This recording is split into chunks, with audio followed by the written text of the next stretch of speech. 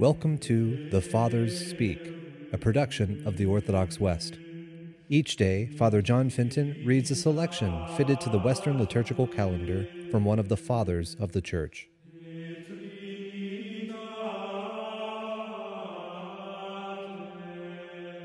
Let us listen to a portion of a homily by our Father among the Saints, Ambrose.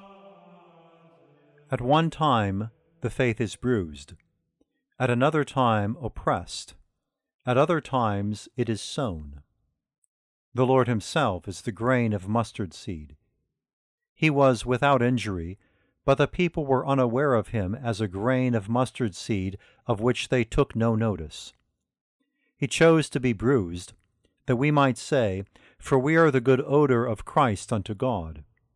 He chose to be crushed, whence also Peter said, "The multitudes throng and press thee." He chose to be planted in the earth as a seed which a man took and cast into his garden. For it was in a garden that Christ was taken prisoner and likewise buried. He sprung up in a garden, where he also rose from the dead and became a tree. As it is written, "As the apple tree among the trees of the woods, so is my beloved among the sons." You also then sow Christ in your garden. For a garden is a place that is full of flowers and various fruits, in which by virtue of your labor he may grow and breathe forth the multiple sweetness of his many virtues. There where fruit is, let Christ be found. Plant ye the Lord Jesus. He is a seed when a man takes hold of him. He is a tree when he rises again, a tree that gives shade to the world. He is a seed when he is buried in the earth. He is a tree when raised to heaven. Press close to Christ, and sow faith. We follow close and sow faith when we adore Christ crucified. Paul followed close in faith when he said, "And I, brethren, when I came unto you, came not in loftiness of speech or of wisdom, declaring unto you the testimony of Christ.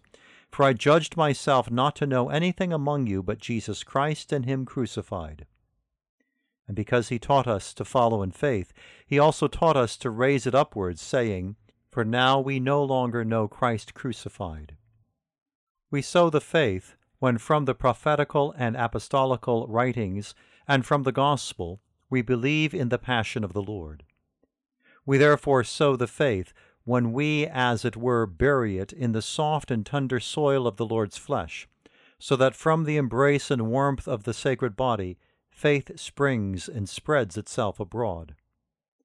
For he that has believed that the Son of God became man, believes that he died for us, believes that he rose again.